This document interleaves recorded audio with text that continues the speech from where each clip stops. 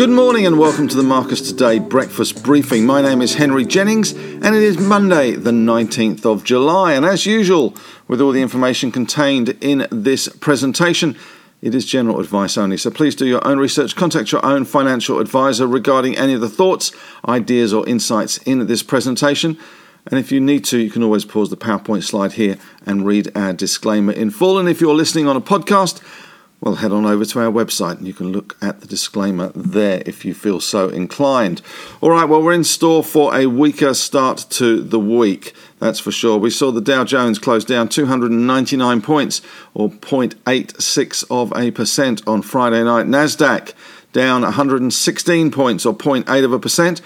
to 14,427, and the S&P 500 down 33 points, or 0.75%, doing slightly better than either of those two indices, 43.27, and as a result, we are seeing our SPY futures on Saturday morning were down 37 points, or 0.51%, but we hadn't seen the numbers from New South Wales and Victoria on Saturday morning with the update from Auntie Glad at 11 o'clock. So we may see more weakness there and eagerly awaiting those numbers at 11 o'clock as well.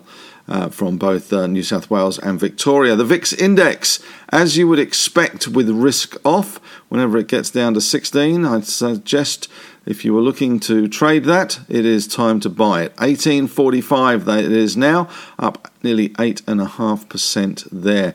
One commodity that was doing well on Friday was the oil price, slightly well anyway, if you pardon the pun. Brent crude up 0.16%, 12 cents to 73.59. WTI up 16 cents to 71.81. Gold, though, fell $14, 18.15, 0.77%. Iron ore also suffering, down $1.20 to 221.10.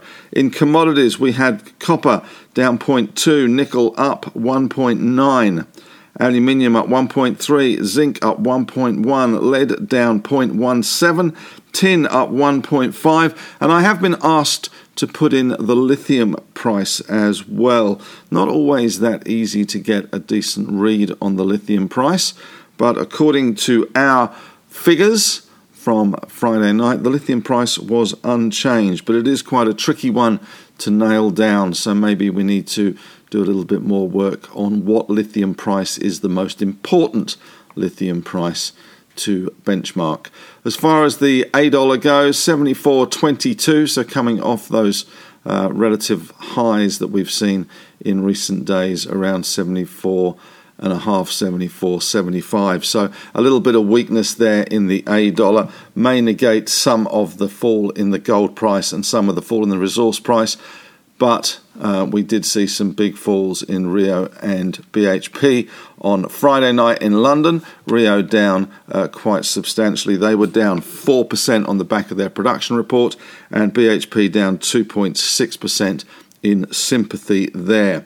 As far as the S&P goes, you can see it was pretty much a slide into the weekend. Don't forget that it is summer in the UK. At the moment, COVID cases are rising in the US and the UK. The UK celebrates, if that's the right word, Freedom Day today in UK time, when all restrictions, well, pretty much all restrictions have been rolled back. Ironic, really, that both Boris Johnson and the Health Secretary and also the Treasurer are now isolating due to a positive test on Sajid Javid on the Health Secretary. So, interesting and somewhat ironic there. But you can see the S&P 500 over on Friday night sliding all day and not much in the way of rallies to keep enthusiasm going. As far as major stories go from the US and the UK, a hawkish Fed pivot, dampened tail risks surrounding inflation, renewed coronavirus concerns and positioning.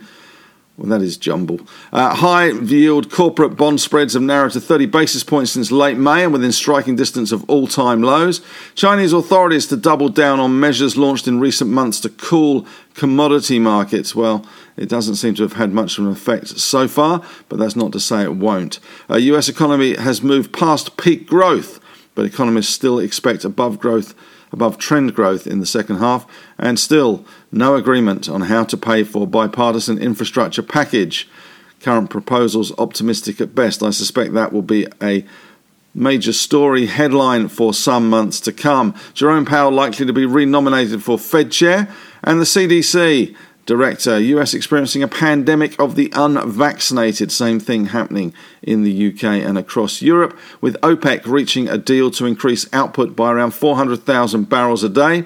That starts in August, and it raises the baseline, importantly, for the United Arab Emirates, who were the sticking point on the recent OPEC Plus deal that was troublesome, to say the least. As far as what's on today, some things we did see. The University of Michigan's consumer sentiment surprised to the downside in July.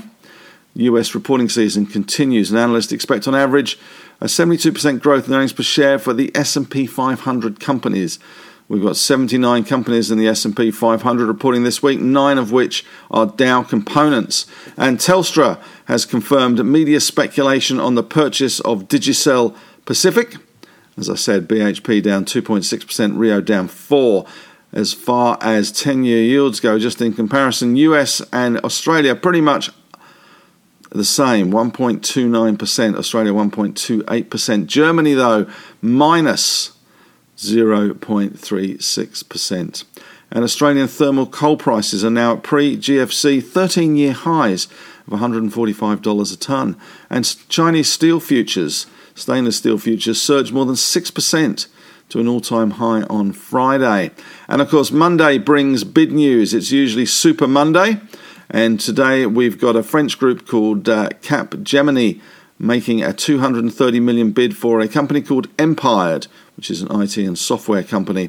And then over in Europe on Friday night, luxury stocks tumbled. Burberry were down nearly 5%. This was despite strong sales and forecasts going out. The outlook statement expecting the same but no increase there, which was somewhat disappointing. And we did see big falls in those luxury stocks in Europe.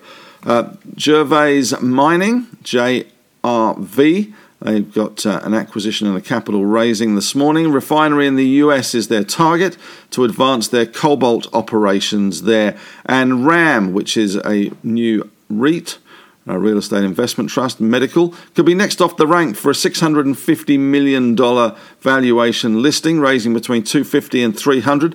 RAM own a bunch of retail centres and healthcare properties.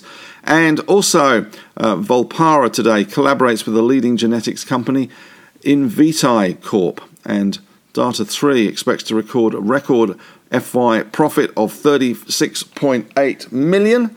And Autodesk, which is currently bidding for Altium, is expected to walk away from the bid process. Apparently they have raised their bid. I think $38.50 was the previous bid. They have raised that bid by $1 plus, but the board has still refused to endorse the bid and says that it severely undervalues the company, etc., etc., and Autodesk might just walk away from that bid. That is the rumour, and we did see a bit of a tumble on Friday in Altium. ALU is the stock code there, and that does suggest that maybe the media reports are correct.